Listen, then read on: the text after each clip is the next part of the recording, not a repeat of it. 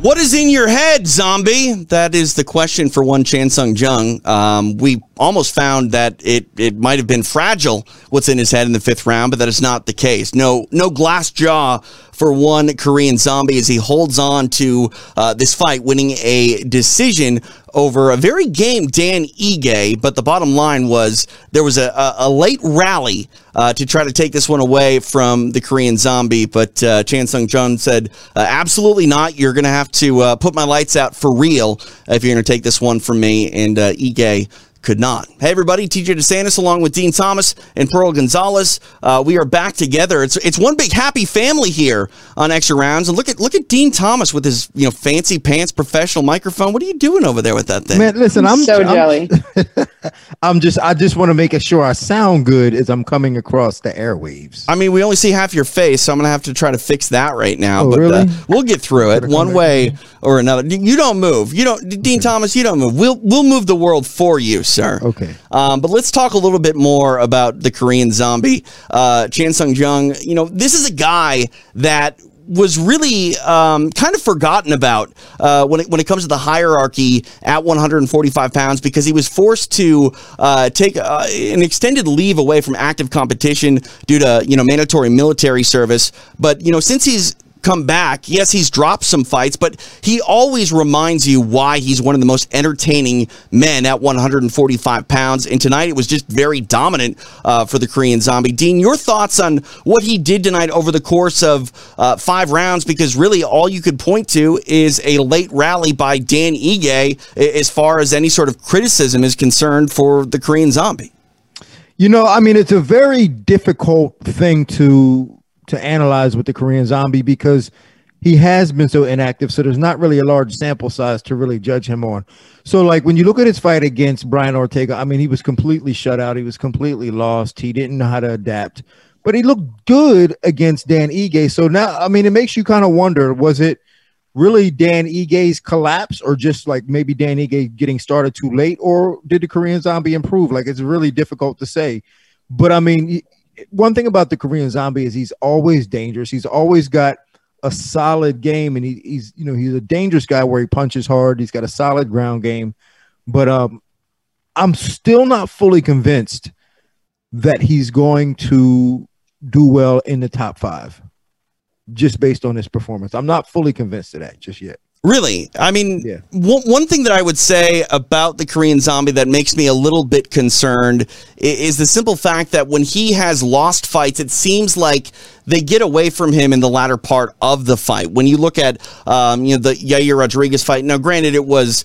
definitely a sort of a Hail Mary type of elbow by Yair Rodriguez, but when you look at the Ortega fight, Ortega, almost, hang on, we're pressing the wrong buttons here. Ortega actually almost put him out with the same elbow, and I'm kind of curious, Dean, do you think that the later the fight goes, and maybe with more skilled opponents like those top 5 opponents, is it a bit of a weak link in the whole sort of game of the Korean zombie when it goes into the latter parts, the main event championship type rounds? Well, there was a point in this fight where Dan Ige hit him with that elbow. They were up against the fence, right? But he still got hit with that elbow. So I don't know if it's a matter of a lack of focus. When you look at, so what we're talking about is like the Leon Edwards effect.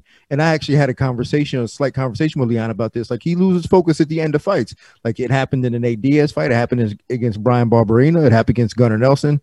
But that was like, it's clear that happens. And I'm not sure if that totally really happens with the Korean zombie, because the Korean zombie has such a weird style where he's just always so relaxed, and he doesn't do much until he's doing something very explosively.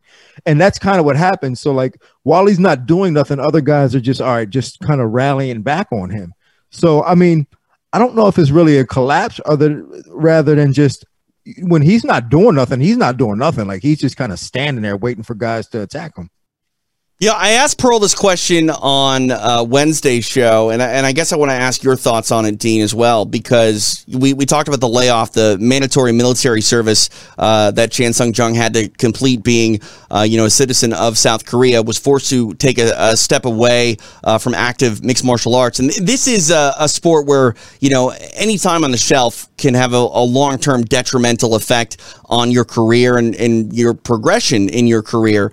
My question for Pearl on Wednesday, and I'll ask it to you now, Dean, is without that sort of break, without that layoff, that forced layoff, would Korean Zombie have, captured a UFC title and made a run if he hadn't been forced away? I don't know if he would have captured a title. That's a very difficult task. I mean, especially at that division. I mean, that division is tough. Like, I don't know with his style, like he could have beat Max Holloway.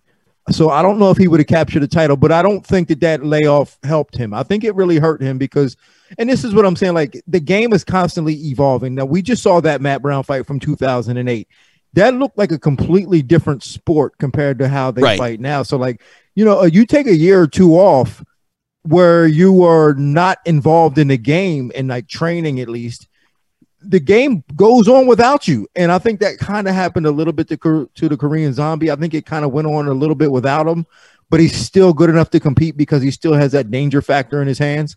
But I think the game might have went a little bit on without him, and it's evident with the Brian Ortega fight. Yeah, I mean, that is something we need to keep our mind on, as well as Korean Zombie had stepped away from the division got, significantly more talented, more names. Like, I mean, back in the day when Korean Zombie was a main player, I mean, you were talking about Jose Aldo's time where, it was one featherweight really to be feared and everybody else. And now it seems like you can't even hold on to a title at 145. Volkanovski has this belt, but it's like people are arguing that Holloway, has won every single fight that they've had. Like, it's a much different division. I get that. Let's talk about Dan Ige, though. He started very aggressive in this fight and then went back to his corner and had a chat with his cornerman and said, look, we've got time. We got to, sort of settle into this. And unfortunately, Ige never really settled into a rhythm to where he got his own sort of game going. I understand that you can't freak out early in a fight when it's a 5-round affair, but Pearl, in your mind, do you think that Dan Ige maybe didn't engage aggressively enough down the stretch? Because in the 5th round, he came out and he made a statement and definitely won that round on my scorecard. But if he had done that, maybe say in the 2nd or 3rd, we might be looking at a completely different fight. I think that Ige had a tough time dealing with the movement and the positioning of Zombie tonight. Zombie's longer, he has lengthier arms, and he actually sat right on the outside of Ige's front lead leg. And every time Ige moved forward, Zombie was kind of exiting at an angle and exiting like in a diagonal way. And so he didn't adjust very well. He kept coming straight forward while Zombie was kind of hitting that diagonal, kind of there in a sense, but he just had a little bit better movement. And I think that Ige had his best moments when he came with punches and bunches and he put some combinations together. So he threw a jab or two, and then he came in with a cross hook cross. Like we talked about this on Wednesday, his short work is where he's most powerful and he's most successful. And Zombie did such a great job of keeping him on the outside and keeping him long. And when Ige did step in, he was kind of going around Ige's straight punches. When Ige became aggressive in this fight and put a couple punches together and a couple steps together, he was able to land on Zombie. And I think had he have done that a little bit more in the earlier rounds and also dealt with the positioning factor, the grappling positioning factor a little bit with a little bit more urgency, I think that he would have had a lot more success. Regardless, he put on a good fight and this was a big learning lesson for him tonight. Yeah, Dan Ige definitely will come back from this. I think better having this experience in the main event against the Korean Zombie. It's a fight that he wanted. He called him out, but unfortunately for the man they call 50K, back to the drawing board. Dean, you kind of alluded to the fact that you're not sold on the Korean Zombie necessarily as a top 5 featherweight. He believes he's number 3. He was coming into tonight as the number 4 ranked 145 pounder. There are really talented men. We've talked about that at the tippy top of this division. But has he done enough to actually establish himself as a title contender? Should he get the winner of Volkanovski and Ortega after the Ultimate Fighter? Would you like to see him fight Max Holloway? Like, how do you sort of size up the future for the Korean Zombie? Yeah, I just don't see that happening. I mean, for whatever reason, Dan Ige is a good test, but Dan Ige was just out tacticked tonight, right? Yeah, I don't think he was really beaten to the point where he showed he was outclassed. He just got out tacticked. He got out wrestled. He lost the game. What's that? I'm sorry. He lost the game. He there's lost a fight, the game. And then there's the game of the fight, and right. He lost the game. Yeah, and I don't. And when Dan Ige lost to Calvin Kattar, to me he was beaten up, he was outclassed. When he had his other losses, he was outclassed. Tonight, I don't think he was outclassed. So that doesn't really show much evidence for me that the Korean Zombie is at that level. So I think he would have to get past the Calvin Kattar before I think he got a shot at the title. Yeah, that's one thing too that I think people fail to realize is, even when you have a single digit number in the top 5 next to your name, you still have to do things with a certain amount of style points to get that shot and that opportunity, especially now with the Ultimate Fighter going on in the same division. Volkanovski and Ortega, they're going to be tied up. So you're going to have to really sort of, stake your claim at that, contendership status. And I don't want to take anything away from the Korean Zombie tonight, but I don't know if that was a performance where we're, going back, on Monday and just waiting for Mick Maynard and Sean Shelby to go, this guy's your number 1 contender. I didn't feel that coming out of the night's main event. No, and to be honest with you, and I'm talking about Dan Ige's performance. I don't even know if Dan Ige won the fight again. He won the fight against Barbosa, but I don't even know if he really won that fight. You know what I'm saying? So like I said, Dan Ige is a good test, but he still has a lot of work to do. But he's a test to see where guys are at. But Korean Zombie passed that test tonight, but to me it didn't look like the type of performance that you'd go, okay, here's another really top, strong contender in this division. I still think he needs to come out and be a little bit more active and show a little more.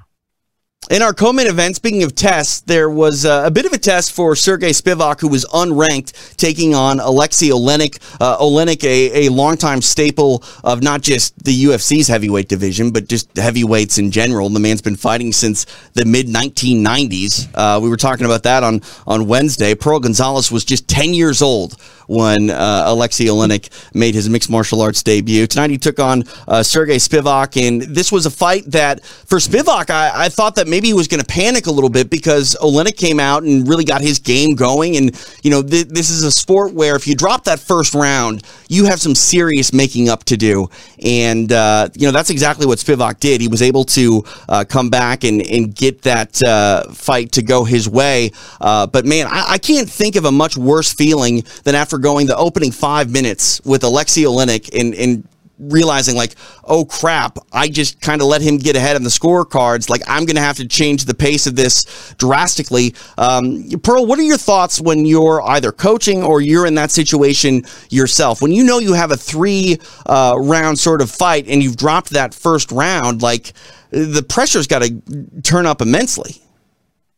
It does. And I think the times where I allowed for the pressure to consume me and kind of look at it as, oh gosh, I'm not catching up, my performances drastically got worse. And when I just rose to the occasion and understood, you have to have amnesia. I think Kobe Bryant said it best, Michael Jordan, you have to have amnesia in games. And the same thing in rounds in MMA, you have to have amnesia, because at the split of a second, things can change completely. And so even though you're down a round, you have to maybe take some time to analyze, take a quick second to analyze, because you only have 60 seconds in between. Take a second to analyze, and then you have to have this amnesia and kind of figure it out. This is where you're really listening to your coaches, you're gathering your breath, and you're figuring out, okay, how do I move forward?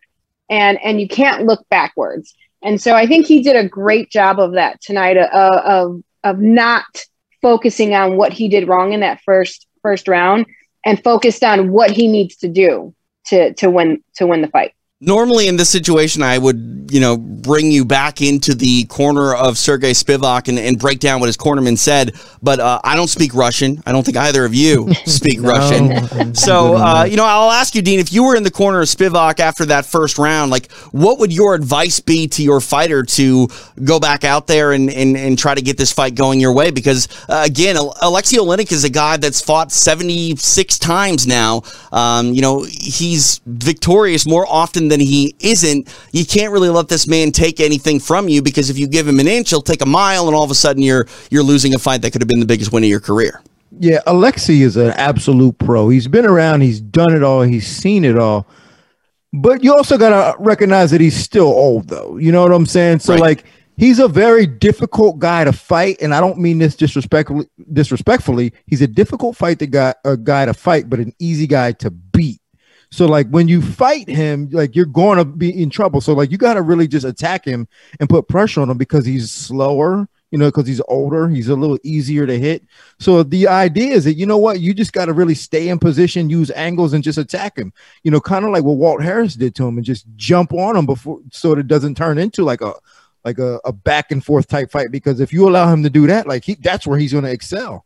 But Spivak did the right thing. He turned it on, and I think that's really what it is. You just got to turn it on and just not allow him any opportunities to fight you back, because he is slower. So you got to really put it on him.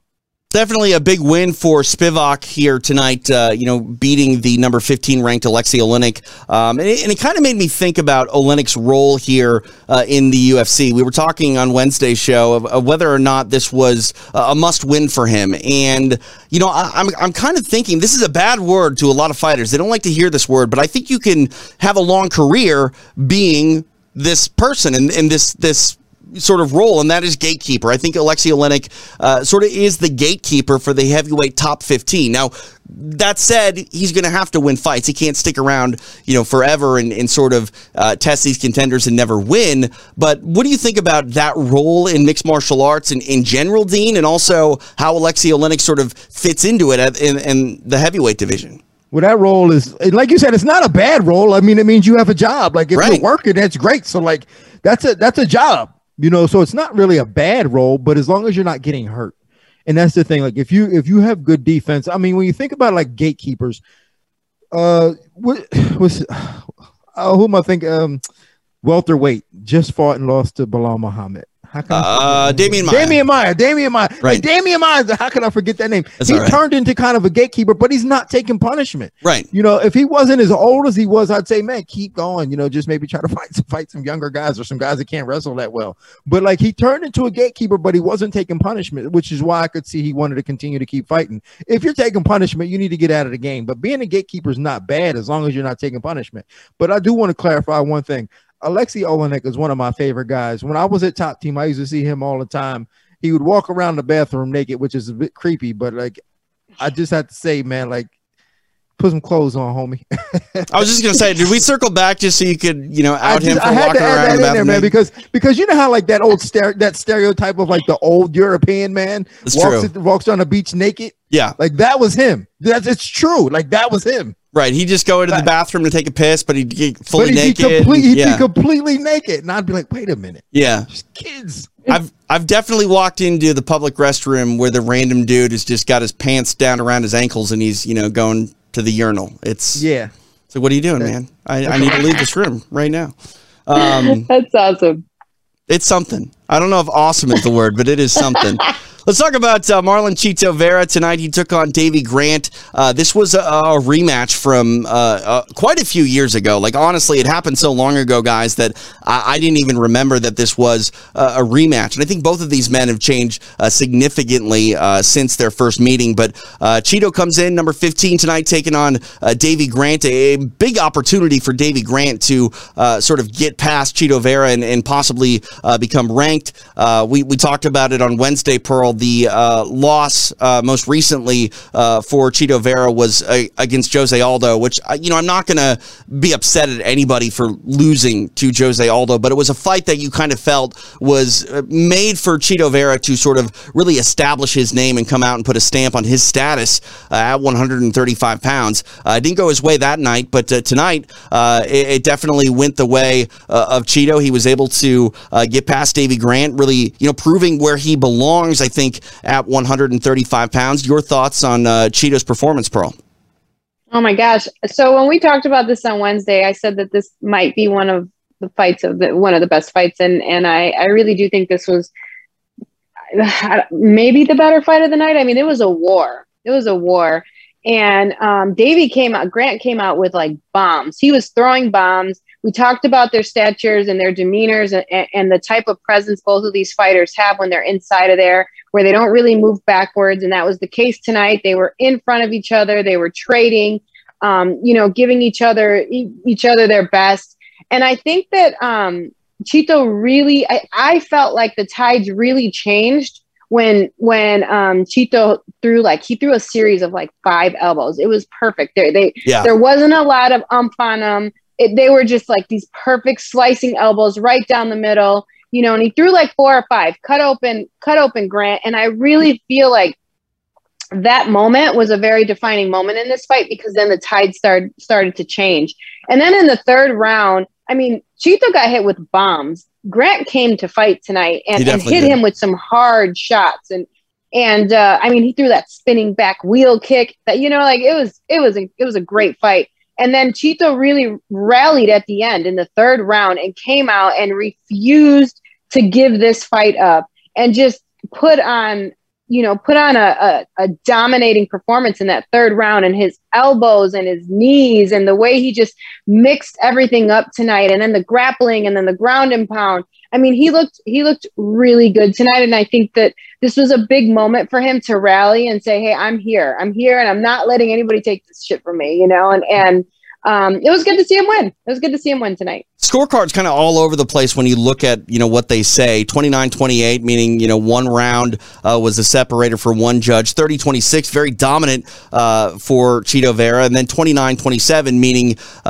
2 rounds for Chito Vera. But one of the judges thought that one of those rounds were 10-8. There definitely was a 10-8 in my eyes. I mean, Dean Thomas, I hear 29-28, and all of a sudden I start to get worried that something more nefarious is at hand, where maybe there's a robbery. But Chito Vera definitely turned in a performance that was much more dominant than that 29-28 scorecard would like you to believe.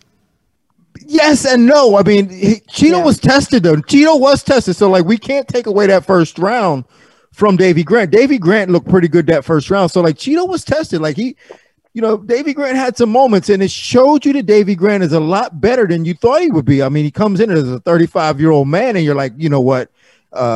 Maybe he just got lucky his last outing against Jonathan Martinez, but he showed tonight that he's really game and he can hang with, some of the best in bantamweight.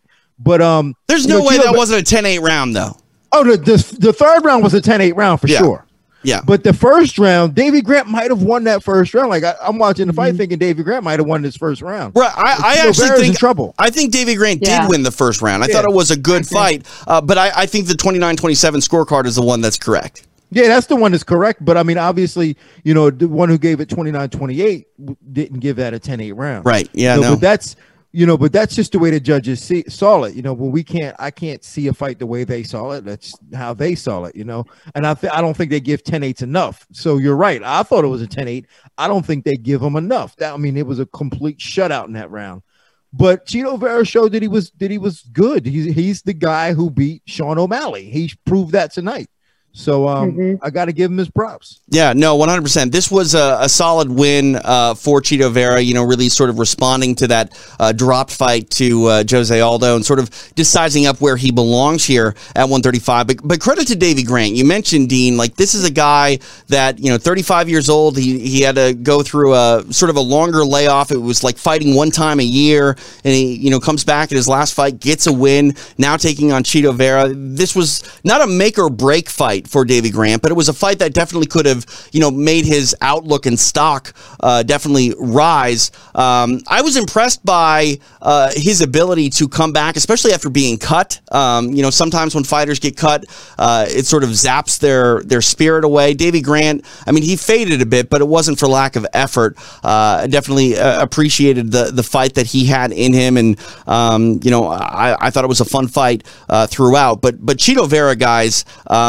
you know, number 15, looking at, you know, this win for him, I don't know where it puts him. I don't think it's necessarily, you know, going to, you know, catapult him into the top 10.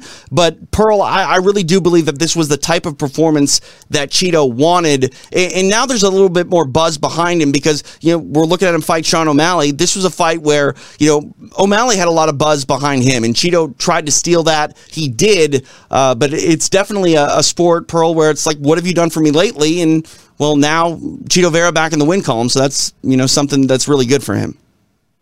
Yeah, I think that it was also, you know, a good experience for him to go through to really rally and come through and dominate after he had, you know, that back and forth in the first round and kind of get through some of the striking. You know, Davey did not back up often. He was in his face. He was throwing bombs. He was spinning this and that, and really did come to win tonight. And I think Chito needed that. You know, they talked about it on the broadcast, how he takes his career very seriously, and he's got nutritionists and he's got a mental coach that he's working with, and he's really putting his pieces together. And I think that those pieces came together tonight for him. And I think that showed him that his work and his efforts are working, and it's coming together for him. Yeah, no, I definitely feel that was the case.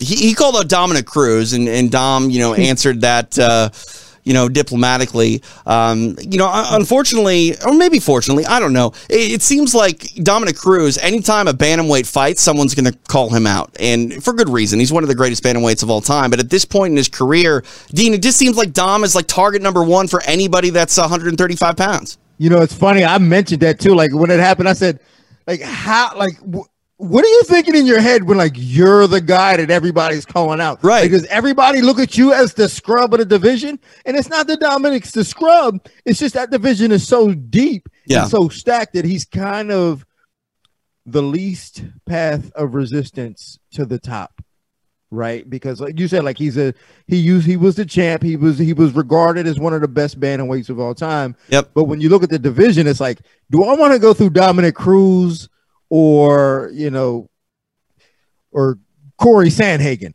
You know what I'm saying? Take your pick. What you have to gain, though, from a win over Dominick Cruz, it still outweighs maybe the idea of the path of least resistance. You know, a win over Dominick Cruz is still a win over one of the greatest bantamweights, if not the greatest bantamweight of all time.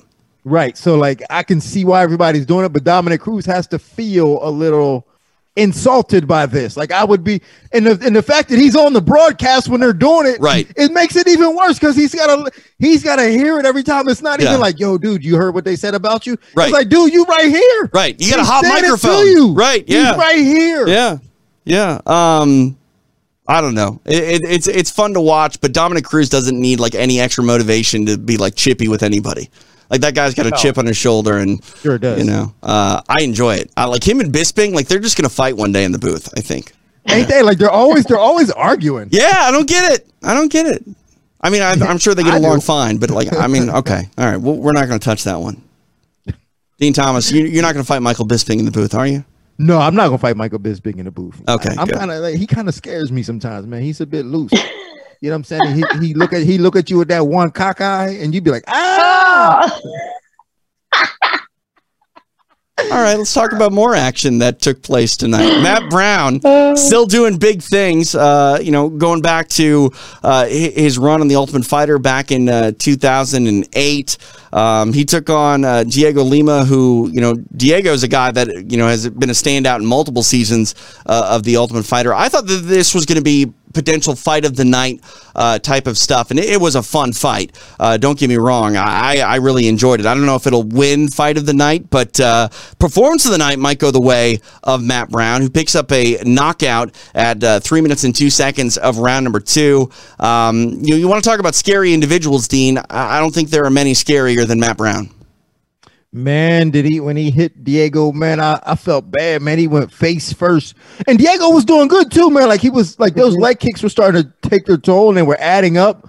But, that's just the thing when you're dealing with a guy like Matt Brown, like, because he's so experienced and so seasoned that, like, he doesn't let that stuff get to him. Like, he's not gonna let that stuff get to him. Like, those leg kicks, he's just like, you know what, I'm gonna keep coming. And he's always gonna be dangerous. And he proved that tonight, man. He just buckled Diego Lima, and I think he did it as the underdog too. Am I wrong? He did, yeah. He was the underdog. Yep, he was the underdog too. So, like, I mean, that's obviously a good win for him. Now we're talking about a guy who was looking at retirement a couple years ago, and now he's just racking up some wins. So, good for him. Yeah, I mean, he did retire. That's the thing. He actually walked away from the sport. It wasn't for very long, but the fact that he said, look, I'm done with it, and then ultimately comes back and is still, somewhat like, I don't think Matt Brown's going to, march his way to a title fight anytime soon, but I don't think he has to. Like, Matt Brown is must-see TV when he's on, any fight card, and we saw that tonight. He knocks out Diego Lima, really saying something about, where he belongs. And, when you look at, where he belongs, like, look, in the history books, Matt Brown is tied for the most knockouts in UFC history, tying Vitor Belfort and Derek Lewis. So, like, again, like, anytime he's in there with anybody, fireworks seem to be, just around the corner. Pearl, your thoughts on seeing Matt Brown win in the way that he did, because, style points are everything. He definitely had some pizzazz on that punch. Oh my gosh. And it wasn't even like he loaded it and threw it. I mean, he was stalking. He was definitely stalking Lima and was dealing with some adversity. That leg was getting eaten up. Lima, and he was having a tough time dealing with Lima's movement. And when he threw that hand, I mean, it was perfect timing. He said he went to the body to set it up, and then he just threw. It was a nice short right hand and starched him. And then it was awesome what he said at the end is he's like, what do you think about 40, bitch, or something like that. He said something like that. He's 40 years old, and he came out and he put on a great performance like that. So it was awesome to see. It was awesome to see that he's still in there. He's still game. And he did say that this is what he focused on in this fight, was that right hand and a knockout. And he made it happen tonight. It was awesome. No, 100%. That's one thing that I'm curious about, Dean. When we see fighters walk away from the sport and then ultimately come back, more often than not, they talk about the want and need to come back because they feel that they can approach everything at just a higher level, mentally. Like, when you fight into your 30s, it seems like the career and the preparation and largely the journey and how you approach it, greatly differ from the aggressive 20-somethings out there. And maybe that's Matt Brown in this case now at 40 years old. But when you were fighting, earlier in your career opposed to later in your career, Dean, did you feel extra motivation, or did you feel like you were smarter in that later approach than, say, the earlier? Yeah, I mean, you definitely feel like you don't make as many mistakes. Like, the earlier, like, everything's a learning experience. It's like being a kid. Like, everything, like, as a kid, everything you experience is like a new experience. Like, oh my goodness, Disney World. Oh my goodness, McDonald's. So, like, all of it is like new experiences. So, like, as a fighter, everything is new. Then after a while, it's not new anymore. And then when you're older, it's just tough. Let me tell you something. Like, I go to the soccer field and play with my kid. Now, the other day, he kicked the ball over the fence. It took me 10 minutes to climb over the fence. And when I climbed over it, I fell. I fell down backwards, and I hit my head. This is what I'm talking about. And I'm 44 years old right now. So, like, I don't know how these guys are getting in over 40. Because, like I said, 10 minutes to climb a fence. You know what I'm saying? Like, how tall was this fence now? Like, was Did it you get a video fence? of that? Can we see that? Thank God I didn't. Thank God. Did you get stuck? Like, I'm confused. No, man, I was like, So what you're saying is if you had just walked around the fence, it would have been a lot quicker. I probably should have gotten in the car and just drove around and then got the ball and then drove back around. It would have been faster. Well, yeah, man, I'm telling you, TJ, when at this age, man, things are just different. Right? Yeah. I mean, not the same. I hopefully will find out when I catch up to you. Hopefully. Yeah. You know, I got a few years yet though, but I don't know. Fuck that. I'm never getting old. I'm just saying. Yeah, don't get old. Right. Don't get old. I'm not. I didn't know there was an option. Yeah. There is an option. Okay. But you don't want the alternative neither. I don't know what the alternative is. Like, my wife says I'm really immature. Does that help? Like, no, does that make me young? alternative is not growing, not aging anymore. Oh. Yeah, that's the alternative. Okay. Yeah, no, that would probably be bad, to be honest with you. Let's look a little bit at a fight from the preliminaries, because there were some things to break down between Kanako Murata and Vina Jandiroba. This was a really good fight. Unfortunately, it was over after the second round. This is a very good style sort of clash, as Kanako Murata is a world-class wrestler. Vina Jandiroba, a very good jiu-jitsu practitioner.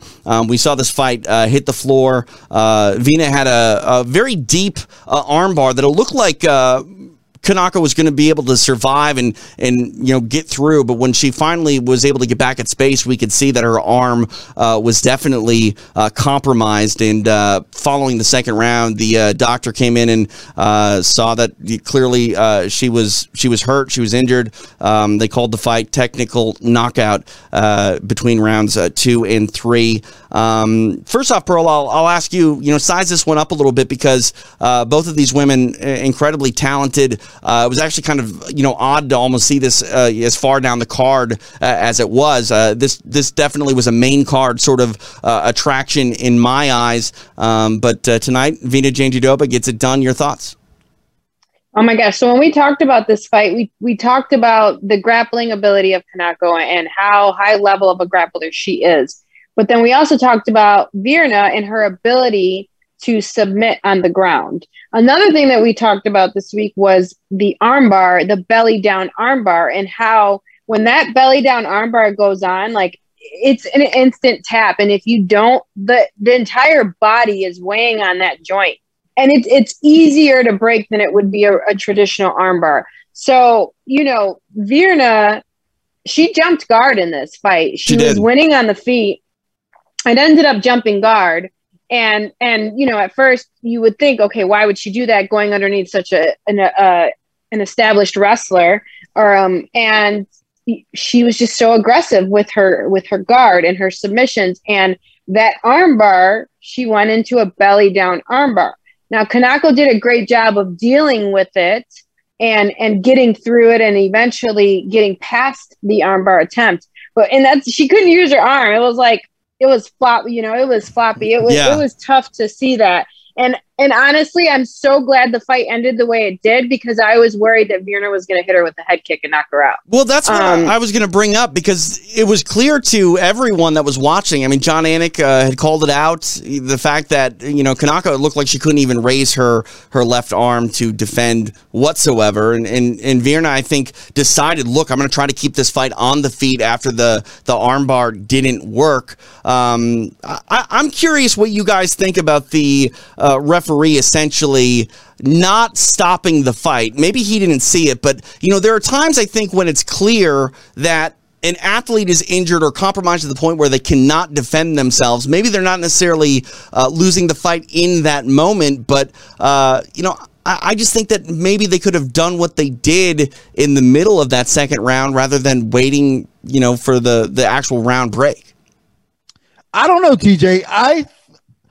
I mean, it's a tough job as a referee, and this is one thing that I'm trying to do better now, and that's not get on these guys' case as much, because what I think is happening is because everybody's coming down so hard on the referees in every fight, it makes them nervous going into fights. So now they have omission bias, so they don't want to get involved. So it's like, okay, I don't want to stop this fight because the last time I stopped the fight, everybody got mad at me because I stopped it too early.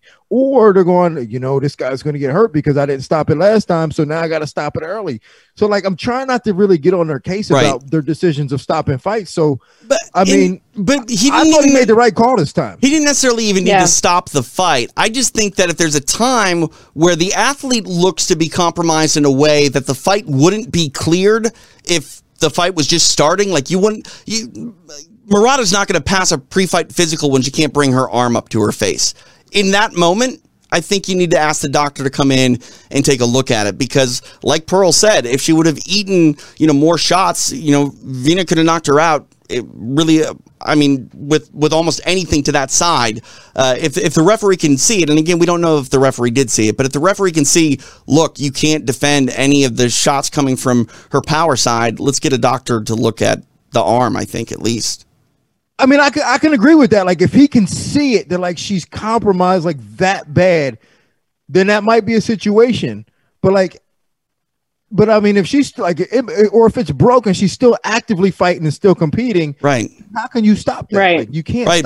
But no one would ever let you fight in a fight if they knew for sure that your arm was broken. I know, but no one would let you fight in a fight if you were cut too. Like, they wouldn't walk into a fight with a big old gash over your eye. Well, I mean, yes, that's true. But like, the doctor at least can look at a cut and be like, "Oh, you're good." Like, I just think that they should have maybe. And again, I'm assuming that the referee saw it. He may not have. Well, it was very apparent to us because the broadcast was talking about it. So they had our focus on that. Right. But if you watch the fight, Kanako was still doing a great job of moving. Right. She was feinting. She wasn't using that arm. And yes, we were all very focused on it because of the broadcast, but she was still feinting. She was throwing kicks. She was landing some kicks. And when they did call the fight, she was heartbroken. Like, she really did want to fight. And so I think in that moment, like, is the ref focused on that, or is the ref focused on she's actively, like Dean said, she's still actively fighting and she was still landing some offensive shots. It's a tough call, but I think at the end, I'm just glad that it ended the way it did. And at the end of the do you day, stop a fight if the hand is broken? You know what I'm saying? Like, if somebody's hand is broken, I don't think so. We could talk all day about that. I remember, I think it was the Jose Aldo fight for Uriah Faber, where he had two broken hands. He couldn't throw, and he said that to his corners, like, look, both of my hands are broken. Well, the inspectors didn't do anything about it. They just let it go on.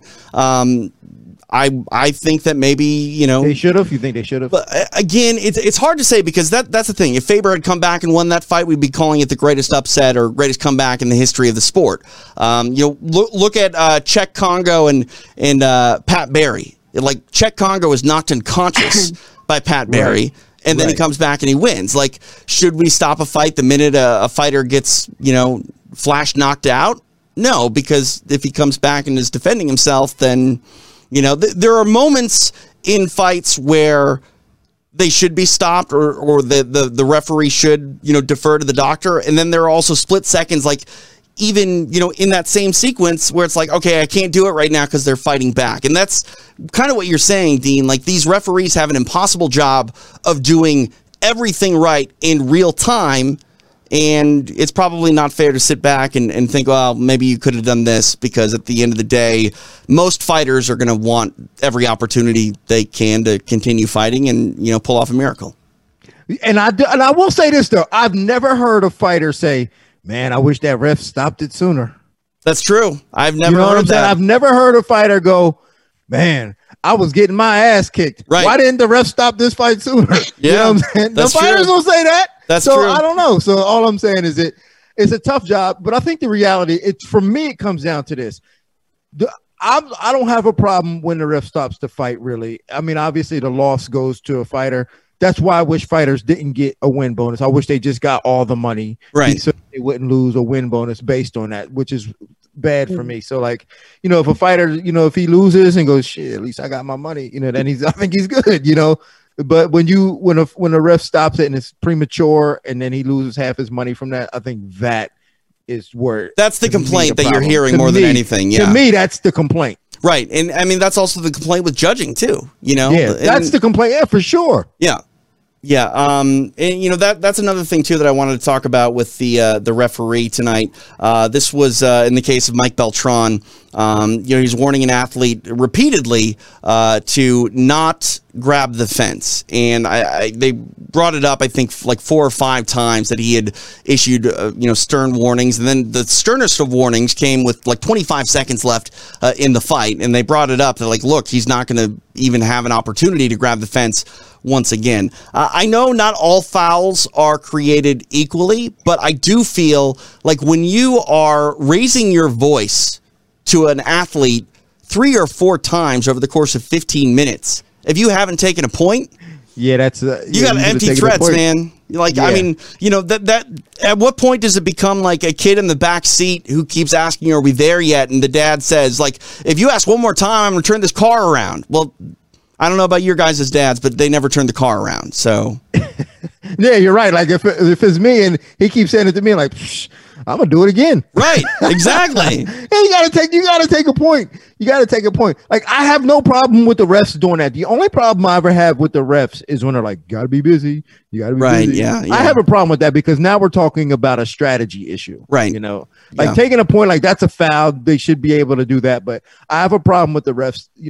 Trying to interjecting action because it's got nothing to do with them. Yeah, I mean that's one thing that you were kind of saying is the referees sometimes they don't intervene because they don't want to have a direct outcome on the fight. You know what I mean? Like you call in the doctor maybe prematurely, the doctor sees something and decides, okay, I'm not going to let this fight go on. Maybe you should have afforded them the extra minute to fight. But the bottom line, I think, is more often than not, referees just want to let the fighters, sort it out themselves. But when you take a point away, then now we're looking at draws, or we're looking at fights that could go the complete opposite way than if you hadn't taken a point away. And I guess the question is, none of the fouls that Beltran was calling tonight were really impacting the fight in a manner where it was like this person won because of it. It wasn't something where it was like you got an advantage, a position for it. So I don't know. I mean, I just think.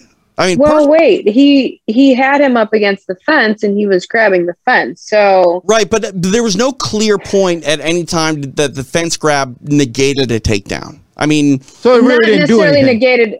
It didn't negate a takedown, but did it keep him in that position by holding onto that fence? Did it help him? See, there were multiple fence grabs. One when the athlete in question was on offense trying to clinch up against the fence, and other times where he was sort of trying to stay on his feet. So I don't know. Bottom line is, I'm surprised that Mike Beltran has to raise his voice more than once to anyone. He slapped his hand. I know. The other thing is, like, did that fence grab help him conserve his energy a little bit? I mean, that was a big fight. It was a fun fight. Both were like equally aggressive. And then my camera actually, like my Fight Pass thing, like went out. Who won that fight? Did he take a point at the end? He did not take a point. He did not take a point at the end. Let me. So that guy won? Yeah. So it was. Oh man, this is the hardest name to say, and this is why I've been kind of avoiding it here on the broadcast. But Nikolai Negumereanu.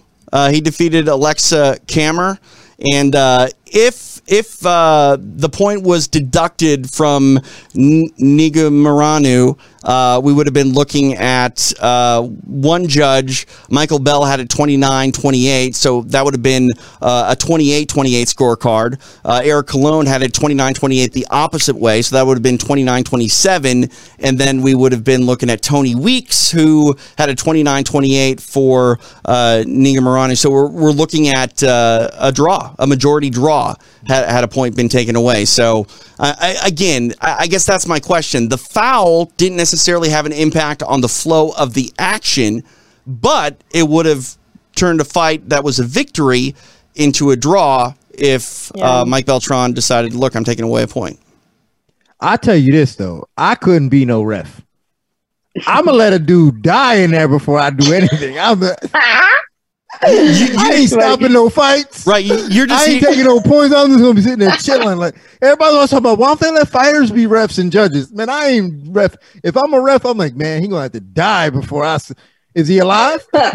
Right. I mean, you just don't want to get yelled at, right? Like I'm not trying to get. I'm like, yo, right. Last time I stopped the fight.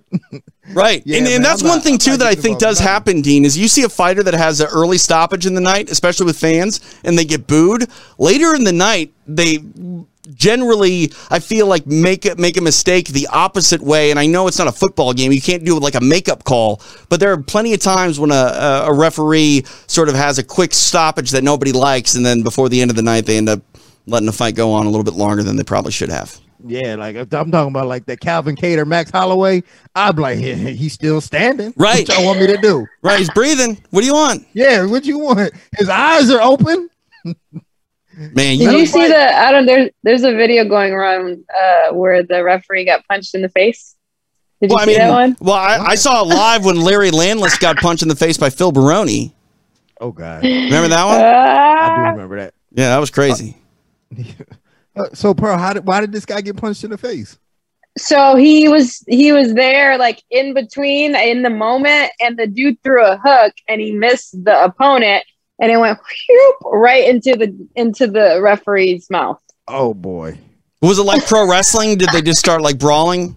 You know what happened? It was actually a boxing video that had popped up, but it was it went hit the ref. You're talking about Three Stooges where Mo tried to slap Larry and he ducked and hit Curly. I've seen that one. So I think that's funny. every episode, right? Pretty much. Yeah. Yeah. Oh, man. Getting back to the Davey Grant fight a little bit with Chito Vera. Vera has moved around camps throughout his career. He originally is from Ecuador. He's relocated to Southern California. He's worked with Colin Oyama in the past, now working with the Ruka Gym. Pearl, you've obviously moved around in your career from, you starting in Chicago, moving out to Southern California, now training boxing in Brooklyn. How important is it for an athlete to get different looks and go to other, camps that, just have a different sort of mindset and sort of technique that they can pass on? Because I think a lot of people stay with one gym, sometimes for the better of their career, sometimes it is at a detriment. What are your thoughts on athletes, getting multiple looks and traveling around the world to train? Obviously I'm pro traveling, and there are so many different concepts. There's so many different views. There's so many different ways to fight a fight, to skin a cat, whatever you want to say. But I also think that it's a big part of the environment too. What is going on in the environment, and that's a big piece to the performance, to how the athlete trains. Is what is their surroundings, what is their environment, where is their mental state. And for me, I've just always been very open-minded, and for the most part of my career, when I started training very young, from 11 to 24, I was at one gym and one gym only. And it took a lot for me to leave and go to Southern California. And even when I got to Southern California, I found my first gym and was there for 7 years. So it wasn't until I would say a couple years ago where I started to travel the world, where I went to Thailand, where I started to go to seminars, where I was more open-minded to go and train with others. And I think that is one of the most beautiful things about our sport, is that you may not speak the same language, but you can go anywhere in the world and find someone that trains some sort of art, some sort of mixed martial arts. And even though you can't communicate, you can still communicate through training. And it's a great experience. It's not just the training, it's learning and growing and exploring cultures. And also picking minds. I think that for Chito, he looked really good, and the cornering, the coaching was incredible in that fight and in that third round. And what was it Eric Perillo that was his coach? Jason Perillo. Jason Perillo. Yeah. That guy. Okay. So he did a great job, and coaching him. And it's all about where is the athlete in that time at that point in their life. And if that is where you communicate the best, if that is where you connect the best, then that's where you need to be, because in that moment, it is so vital for an athlete to be able to connect with their corner. That is the whole point of the corner. The corner cannot fight the fight for you. As the athlete, you are in there. You and another athlete are in there fighting, right? the corner is there to help you, to help you, one, bring you back when maybe your nervous system, you get a little more upset, or to show you things that you may not be seeing, because they're seeing from a different angle. They're seeing from a different point of view. And if the connection is wrong, it just doesn't work. You've seen it time and time again where a corner and an athlete are arguing. That I guarantee if they're arguing, the performance isn't going too well.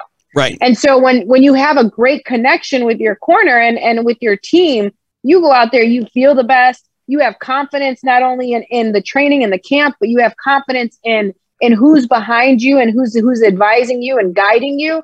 So I think that it's important to make sure that you are at the place you need to be and not force that relationship. It's a very vital and important relationship, because you only get so many minutes that truly matter. Yes, of course, the training is important and everything leading up to the fight.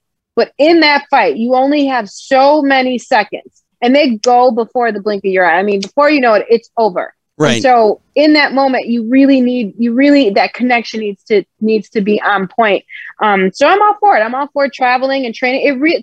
For me, it's made my career so fun. It's made my experience. It's taught me. It's developed my character of who I am, as well as disciplines. I've learned different arts in different ways. But most importantly, I can say I've traveled the world. I've trained with this person. I've done this. I've done that. And not many people can say they've done that for their job. And I think it's amazing. You bring up a really good point. I think that, personalities definitely need to mesh as well in the corner, because like you said, if you're, literally, arguing in the corner, your performance is probably not going the way that you want it. And it brings me back to a week ago, Dean, Marvin Vettori was having a lot of words with Rafael Cordero in his corner. It was very odd, that sort of dynamic. Do you recall a time where you had sort of a debate with an athlete in the corner at all? No, not really. I mean, the thing is, it's such a short, like Pearl was saying, it's such a short time.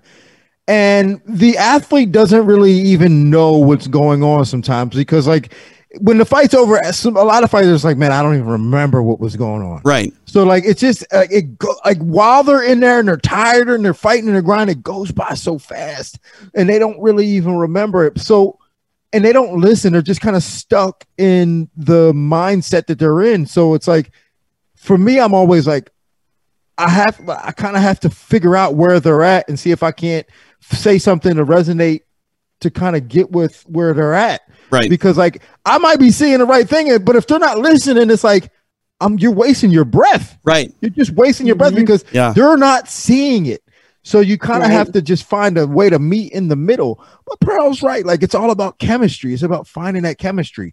And this comes down to, back in the day when there wasn't a lot of money in the game, all we had in the game was our pride and getting wins. Mm-hmm. So that's where the whole loyalty thing comes in. It's hey, listen, if I brought you up and I got you these wins, you need to stay with me until you die. And that was the way it was. Yeah. Now it's different. It should be different now. There are still some old school mentalities, but now it should be different. Now it's all right, if I'm getting you these wins, you need to pay me. And then when you stop paying me, go ahead and move on to wherever else you need to go. It's a business in that sense. It's a business now, because before it was all about pride and loyalty. Yeah. But for me, I don't care. I think that fighters need to go off and find the training that they need, depending on where they are in their career and where they are in their life, because you can't do it in one place. It's going to be very difficult for you to get good with one person.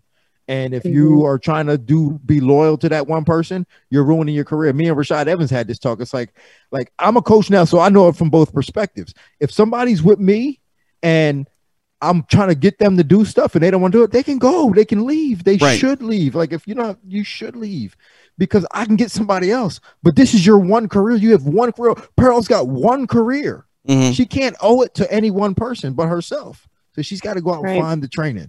Yeah. Yeah. And that's one thing too. I think that there are great coaches that just sort of resonate with certain athletes in different ways. And, there are certain, Greg Jackson always comes to mind, the way that he would almost wear a different cap depending on who he was cornering. With Clay Guida, you're going to have to sit him in the corner. You're going to have to get out of the way of his just insane belching. He's just going to burp for the whole minute. It's so gross. But I also remember Greg Jackson speaking in a weird American Russian sort of accent to one of the fighters that he had from like Dagestan. It's like I don't understand what that does, but all right, cool. With Joe Stevenson, he used to be like, all right, Joe Stevenson. It's like, why do you say his first and last name? I don't understand, but it's just that's that sort of relationship. Listen, I almost went somewhere, and I'm not going there. Okay, good. Let me not. I think Michael Bisping said it once, and someone else said this, like, the coach is not there to teach you how to fight. When you're in a fight, you've done everything you need to do. They're not there to teach you how to fight. They're there to guide you. And like Dean said, there's so many instances in this fight where you're under pressure. It's like, and I've described the fight like going into a car crash over and over and over again, consistently in a car crash all over again. And in those moments, you have to be able to guide your fighter. Hey, breathe. Hey, focus. Bring it back in. Like there was some cornering tonight where the gentleman was like, he gave him a good 20 seconds where he didn't say anything. He told him to drink his water, to take some deep breaths, and then exhale very slowly, close your eyes, take a break, because you're like this, you're like, oh my God, freaking out. And just one small second where you close your eyes, you can like completely reset your mindset. Right. And that's that chemistry that's needed. Like Dean said, he needs to figure out where his fighter is. He's been with his fighters. He understands their demeanor. He understands their body language. So if one of his fighters that he knows is out of their comfort zone or out of where they are, where they're relaxed and in their zone, it's up to him as the corner to, one, see that, but also to bring them back into that zone. And that's ultimately the job of the corner. And that's the goal of the fighter corner relationship is they have to guide me. And I have to be confident enough in my corner that when they tell me hey, breathe, you're doing this, relax, like, oh yeah, they're right, I'm not breathing, oh my gosh, you're right, and being able to guide you through the fight. And that's the most important piece. We don't need someone to be in there and tell them, throw a jab, like, yeah, no shit. Right. No shit. I know, so yeah, that's it. I'm curious what your thoughts are, Dean, on sometimes when the coach sort of gets in the fighter's face when they're down and starts bringing up like their kids and their family and like, this guy's trying to take food off of your table. Like, sometimes I think that can't be really good because now, you're losing a fight and now you're just being reminded that you're letting everyone down. No, my kids can't eat. Right. Like, it's just kind of crazy. Like, that's like, give me advice. Again, that's chemistry. Yeah, I guess. You gotta know who you're doing that to. I'm fortunate enough, because I don't really work with a lot of, high energy type of personalities like that. It may be motivated by that, so like I don't really like work. I try to be as cerebral as I can and not as emotional in that way where I'm like, all right, you know what, if you don't win this fight, your family is getting shipped back to Brazil. Like, to me, like that's like, I don't like, that's, that's not my style. Right. And I don't really vibe with fighters like that. So, with my people, if it's working, it's working. If not, then, we go, hey, listen, it didn't work out. Let's go back to the drawing board. Let's make it happen. But, yeah, so but there are some coaches like that, and there are some fighters that really can get motivated that way. But again, that's not my style, and that's not the type of fighter that I really like to work with.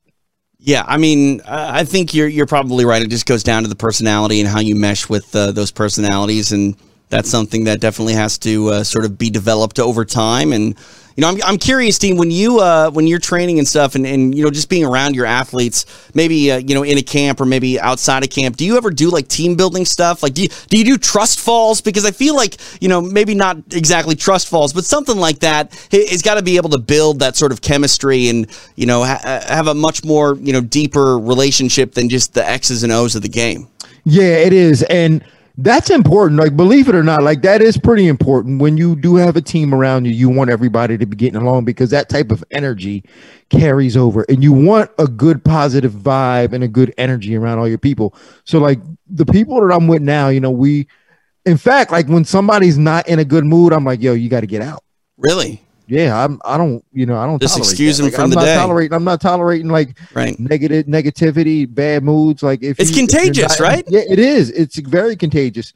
So like, if you're not in a good mood and you're not vibing the way we're vibing, you can't be around. Yeah. That's just it. You can't be, that's where I'm at. Like, if you're not, and that's how I'm in my life now. Like, if you don't have that energy, this like positive and helpful, you got to go. Right. Yeah. That's one thing that I've noticed sometimes when there's a fight card where the blue corner is just not having a good night. And I wonder if it's because the blue corner is just having, athlete after athlete come back. And it's like, man, they're they all start in this positive mentality and mindset. And it's like, we're going to have a great night. And then the first fighter loses and they come back. And then the second fighter loses and they come back. Like, that's got to be hard to be back there when you're like the seventh fighter and all six of the locker roommates, I guess it would be, have gone out there and lost, and it's like, oh great, the mood's dead in here. Oh yeah, for sure. Like, sometimes I'll be in a room, everybody loves, I'm like, yo, we need to get up out of this room. Right. All these these dudes coming back all sour. Yeah. And you see their faces and you're just like, oh my God. Let's just go hang out in the hallway. They're probably just like scowling at you if you're still like, bouncing around and like you got work to do. It's like, dang. You better not win. Right, yeah. You want to be Team Blue, you got to go out there and lose. No, it's a real thing. Like, I think that type of energy does affect the whole room. Like when everybody's losing in a room, I'm almost like, oh, I got to get out of this room. It's like our philosophy here in Extra Rounds. Like, if Pearl's not happy, none of us are happy. And look at her. Are you happy, Pearl? I'm always happy. What are you talking about, TJ? I'm always happy. You're always trying to be happy. That's why you say, TJ, I got to do this. I gotta lighten my camera up. TJ, I got to make sure the shot's right. And I'm like, okay, Pearl. I always say, okay, Pearl. Pearl, where are you? You look like you're taking a photo shoot at Olin Mills. Oh, yeah. No, she definitely looks like there's got that like high school yearbook vibe behind her. Yeah. Is it? Yeah, a little bit. I'm in my living room. Damn, you getting it like that? Her living room is like the Rainforest Cafe. I know. Jesus. I got a whole little plant thing going on. I want more. I want like as many plants as possible. Good for you. Plants need maintenance and they die when I don't give them maintenance. So we don't have plants in my house. I am so isolated right now from the world. It's literally the gym and home, and I'm in my apartment. So this is the perfect time for me to have a shit ton of plants because I can take care of all of them right now. Are you singing to them and talking to them and all that? You have to. You have to. Some of them like specific music. They all have names. She's one of those, Dean. She's one of those people. Yeah, she's one of them people singing their plants. Yeah. It's all right. It's all right. I'm like peeking in her window like, what the hell is she doing? Wait, why are you peeking in her window? Just you're one of those now, Dean. Jesus. Yeah, but peeping Toms. Man. I'll forgive you because I got that Dean Thomas candle. Oh yeah, see? I got mine. What does that smell, Dean? What did you make that thing smell like? It smells good. I just don't know what to call it. I don't know. Okay, great. Put a bunch of stuff together. I don't even know what that means, but it's nice. Thank you. Thank you very much. Well, you know what I'm saying? I thank you for thanking me. I appreciate you. Yeah, no, I definitely like it. My wife has already burnt the crap out of it because it makes the house smell good. So. Oh really? Yeah. I got both of y'all again on another one. I mean, I just love making candles. That's awesome. That's awesome. Can you make me a green one for my green area? I got you. With plants on it too. Watch this. Yeah, there we go. I love it. Paint leaves all over it. Mm-hmm. I might be able to do that. I'm not a very good artist, but I think I could paint a leaf. Leaf? Yeah. A leaf. Yeah, you said a leaf. Hey, I was in the store the other day and they had a box of steak knives and it said steak knives. KNIFES. It's like, damn, knives. All right, cool. I didn't feel like I was the dumbest person in the room in that moment. That's awesome. Yeah. We are ever closer to the big rubber match between Conor McGregor and Dustin Poirier. I think we're all going to be in town, so stay tuned to what we got going on. Hopefully we're going to do something. Maybe we can make candles with Dean Thomas. Yeah, well, in town. I'm down. In Las Vegas, Nevada. Fight capital of the world. Everybody's going to be in Vegas at the time? I'll be in Vegas. Yeah, we're going to be in Vegas. I'll be That's in what Vegas. I'm saying. Yeah. It's amazing. Yeah, so we'll get together and make candles and play music for Pearl's plants. Yeah, there we go. It'll be exciting business. It's going to be awesome. Sounds like I a can't plan. wait to see you guys. All right. That's it for us then this week. I'll be back on Wednesday with whom I'm not sure. Probably not Pearl Gonzalez because you got things going on. I do. Yeah. Big weekend for me. So good luck with all your endeavors and punching people in the face. Thank you. Thank you very much. Don't get I'm punched in the excited. face, and go bring back the win for extra rounds. I will do so. Thank you, guys. Perfect. Dean Thomas, All right. I'll probably bug you middle of next week and see if you're around.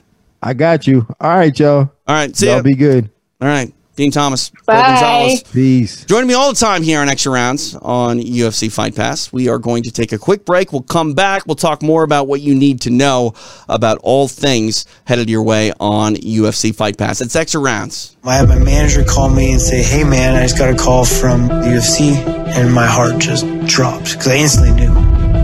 TJ Dillashaw tested positive for serious performance-enhancing substance.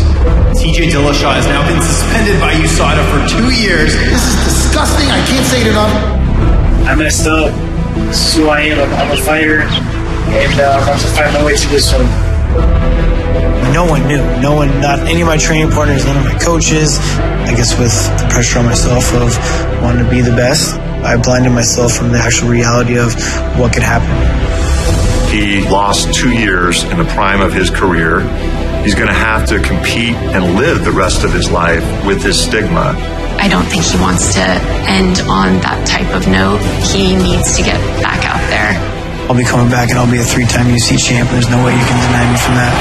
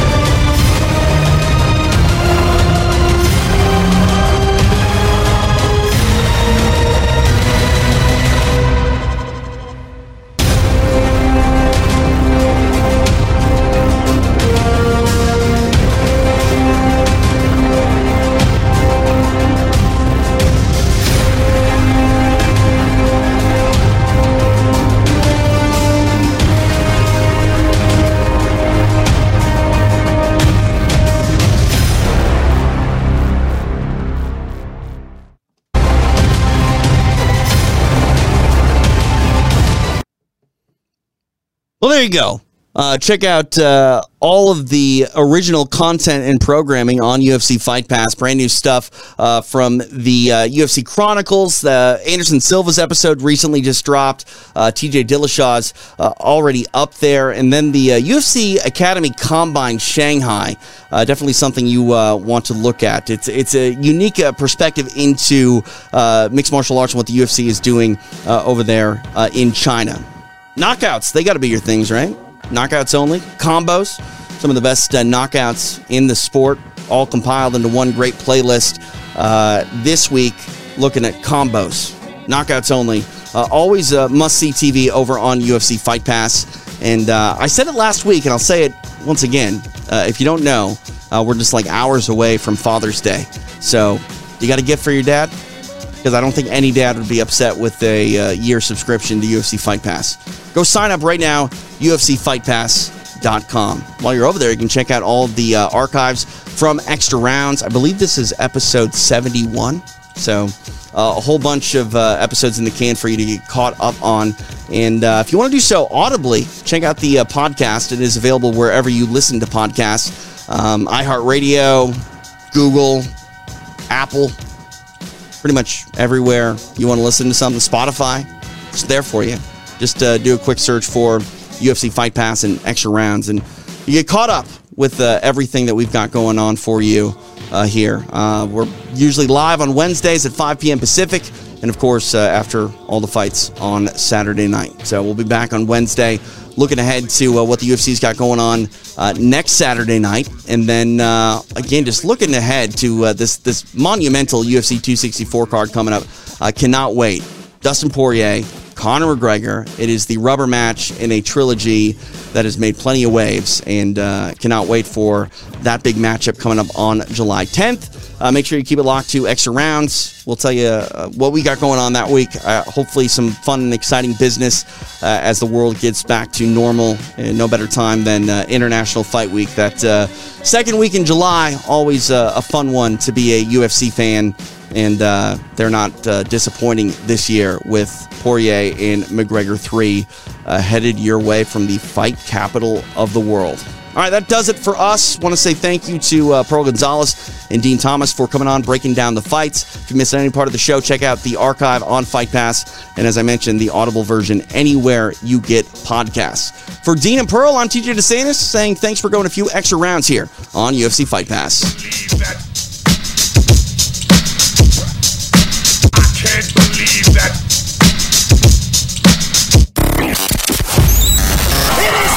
Extra Rounds from UFC Fight Pass is a TJ DeSantis production. Its content is intended for private use only.